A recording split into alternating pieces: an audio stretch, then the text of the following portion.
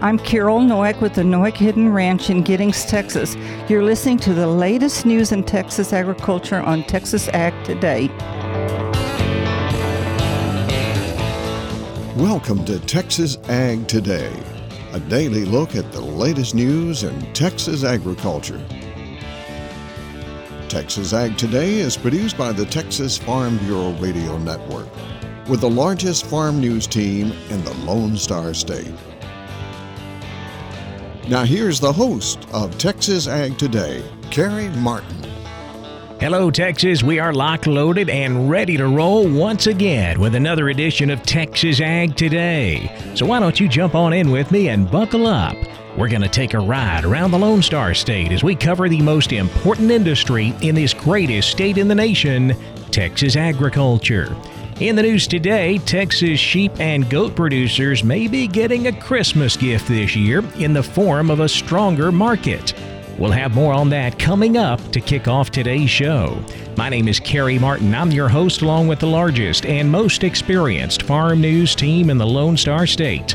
And we're all standing by to bring you the latest news in Texas agriculture, from the piney woods of East Texas to the rocky ranges of the Trans-Pecos, and from the Panhandle down to the Rio Grande Valley. We've talked a lot about the stronger markets coming for those with calves to sell, but what's the outlook for those in the seed stock business? I'm James Hunt, and coming up on Texas Ag Today, we'll hear from a Texas High Plains seed stock producer.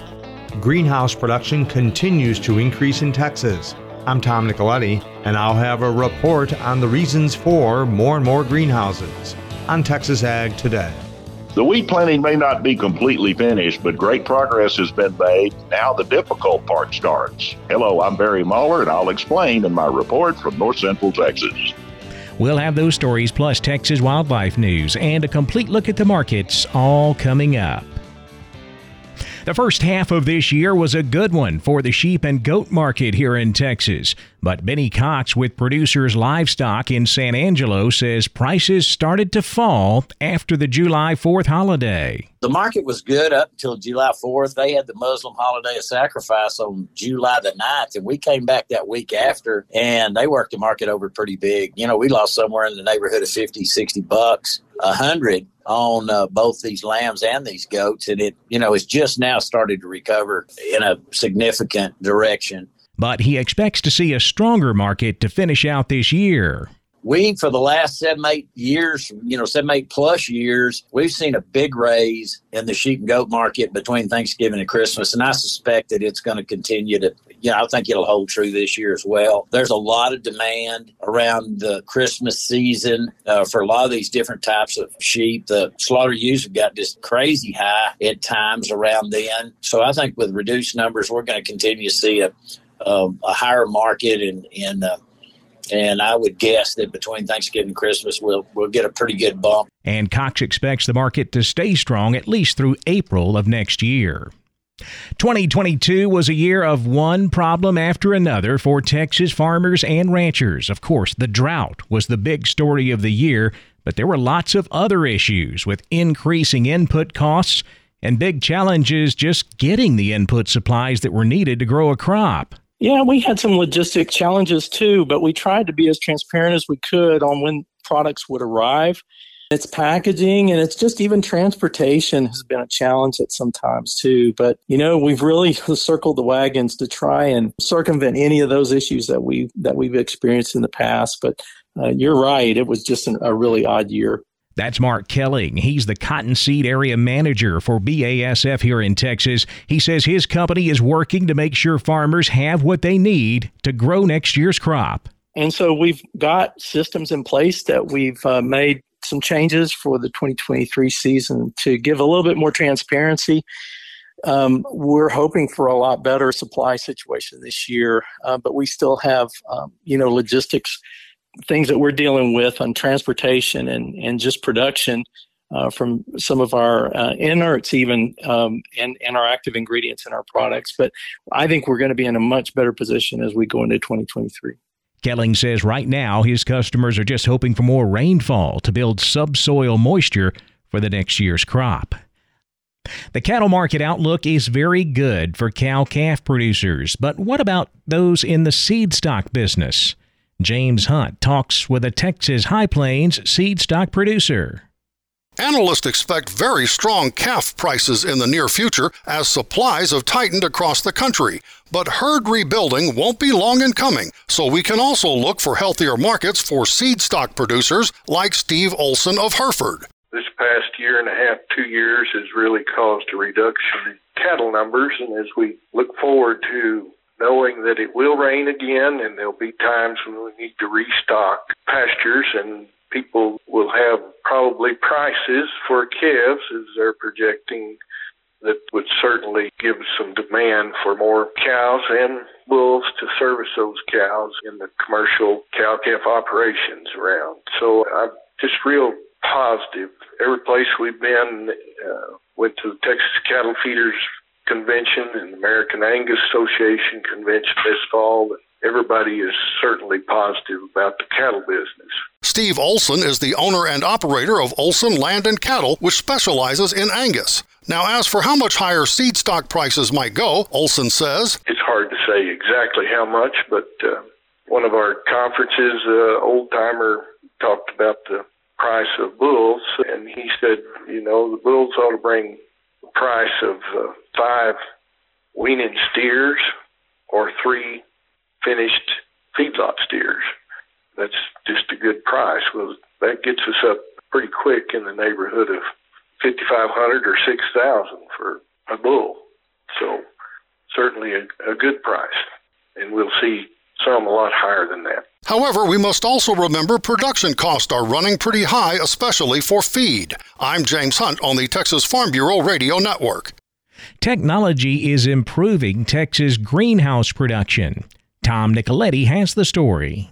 For today's program, we're going to talk about the increasing popularity and value of greenhouse production across the state of Texas. And with knowledge of that subject, we go to John Begnaud. He's horticulturist out of San Angelo. And John, certainly more and more greenhouses are popping up across the state. Why is the popularity of this type of production increasing? Well, greenhouse production's been around for centuries, and one of the greatest limiting factors was the capital expense. Getting started in the greenhouse business is not cheap. Well, a lot of things have changed. The technology for the production of glass, which we don't use anymore, but more or less the different polycarbonates and the polyethylenes and all of the plastic have come down quite a bit. And then the technology that involves irrigation, climate control, which is everything from humidity to temperature to wind speed, all of those things have greatly improved that make greenhouse production not just for high-value crops like it was once for just tomatoes only, but includes a lot of other crops now. Yes, and certainly people are utilizing greenhouses in their own backyard gardens. We use a lot of home greenhouses now. A lot of that is used for just overwintering plants that we enjoy during the summertime, but we're also seeing a little bit better on climate-controlled greenhouses for vegetable production. And if you can control that economically, the temperature as far as cooling and heating, and then the fact that the water you apply with the technology we have now, we can use every drop. We recycle that, we reuse that water, and it's become very economical, not to mention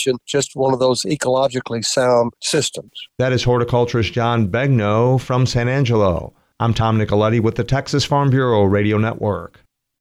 Wheat planting is nearly complete in the Texas Rolling Plains, but Barry Mahler says the difficult part of growing a wheat crop is just getting underway.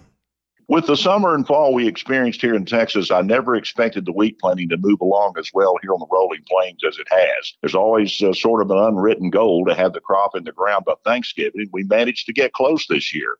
The hot, dry weather prevented many farmers from having their ground ready for planting, whether they're full-till or no-till operators. But as I said in my report a few weeks ago, these modern air seeders help get over the ground quickly when the weather permits, and that's been the case this season. Even the small amount of wheat that was planted early has survived and grown off quite well with the fall rains reviving it. Now it's decision time. The wheat market is staying in the $8 per bushel range right now, even though the raw supply and demand numbers wouldn't seem to support that price level. I say it's decision time as farmers will have to make some input decisions soon, the main one being how much fertilizer to put out. When fertilizer was $200 or $300 per ton, the decision was easy. You applied it prior to planting to raise a good crop. But now with fertilizer at $800 to $1,000 per ton, a lot of folks won't make that input call until the seed is in the ground and up and growing. The window is fairly small for application as the nutrients need to be applied and reined in and ready for the wheat to break dormancy in early March. Now back to the market. Now, $8 is a good market, but without quoting all the numbers in the supply and demand report, let's just say world wheat stocks are up. So how long will $8 range hold its support to help with these input costs? Well, it's disruption in transportation of the product that's supporting wheat right now. First COVID, and now the Russian invasion of Ukraine. Now, if the Ukraine situation is rectified, the market could fall quickly as the shipments begin to pick up again. There are some $8 to $8.50 contracts out there, depending on location. So that helps the farmer. They can always hedge the product on the Board of Trade. So there's a couple of things they can do. The problem with that is when you do those things, several things can happen, and more than half of them are bad. So with the crop in the ground, the hard part, rather than being over, may just be beginning for lots of producers. And here, many of you thought all the farmer had to do was get the crop planted and set in the coffee shop until harvest. Hey, stay tuned, folks. We'll keep you posted as to how this all works out. Reporting from the Rolling Plains, I'm Barry Muller for Texas Ag Today.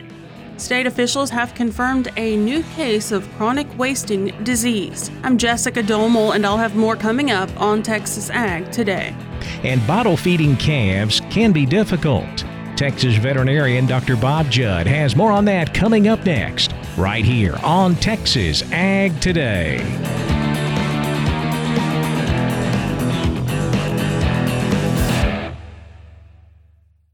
Texas Farm Bureau has served farm families in rural Texas for nearly 90 years. We're pleased to offer new affordable health care coverage choices for all Texans through Texas Farm Bureau health plans. You do not need to be a member to inquire and apply. Plans are available anytime. There is no open enrollment period. Our United Healthcare Choice Plus network of providers is one of the largest available. For more information about the different plans, how to apply, or to get a quote for you, your family, or your small business, call 833-TX-HEALTH or visit 833txhealth.com. We're keeping you informed on everything happening in Texas agriculture on Texas Ag Today. Bottle feeding calves can be difficult. Dr. Bob Judd has some tips to make it easier.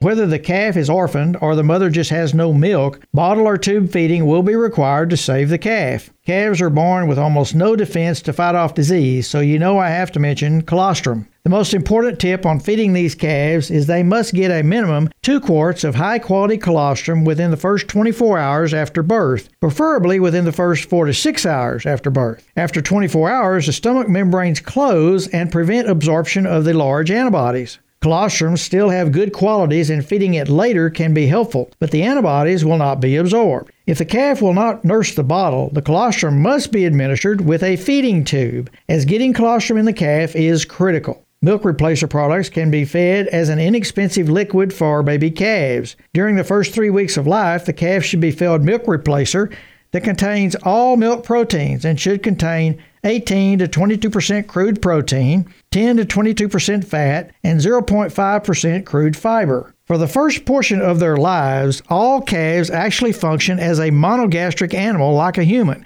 as the other 3 stomach compartments are not functional at this point. However, Wendy Powell with Kansas State Extension indicates after 4 days, calves can be started on calf starter and fresh water, which will allow the rumen to begin development. Free choice fresh water is commonly overlooked when feeding calves and should be offered to all calves. Only offer hay after the calves are weaned from the bottle, and calves can be weaned when they are eating 2 pounds of calf starter per day. I'm veterinarian Dr. Bob Judd. This is the Texas Farm Bureau Radio Network.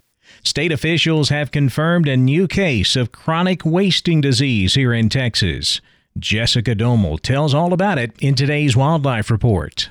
The Texas Parks and Wildlife Department is reminding hunters of their responsibility to take any white-tailed or mule deer that they harvest in a chronic wasting disease zone to a CWD check station within 48 hours of harvest. The reminder comes as the department confirms a new case of the fatal neurological deer disease in a high-fence release site in Kaufman County. This is the first time that CWD has been reported in the North Texas County. The white-tailed buck, which was harvested at the release site, was taken to a CWD check station to be tested for the disease because the site is in a current CWD surveillance zone. According to the department, the high-fence site in Kaufman County was identified as a trace herd to a breeding facility in Hunt County where chronic wasting disease was detected in March of last year. Deer were reportedly transferred from the Hunt County facility to the release site in Kaufman County prior to the detection of chronic wasting in 2021. State veterinarian Dr. Andy Schwartz says the incubation period of CWD can span years, which creates disease detection and management challenges, as seen in this recent detection.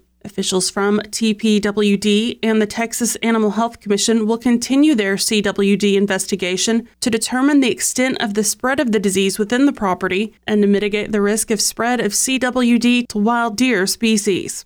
There are several CWD surveillance and containment zones in Texas that are designed to help officials determine the spread of CWD in wild and captive cervid populations. Those who hunt in those areas are required to bring their deer to a CWD check station within 48 hours of harvest. For the Texas Farm Bureau Radio Network, I'm Jessica Domel.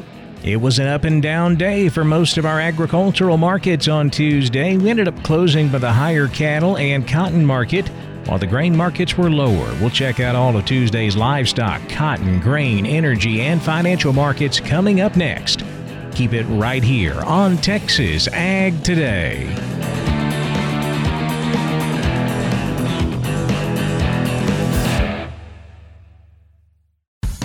Texas Farm Bureau Insurance has protected fellow Texans with auto, home, health, and life insurance since 1952.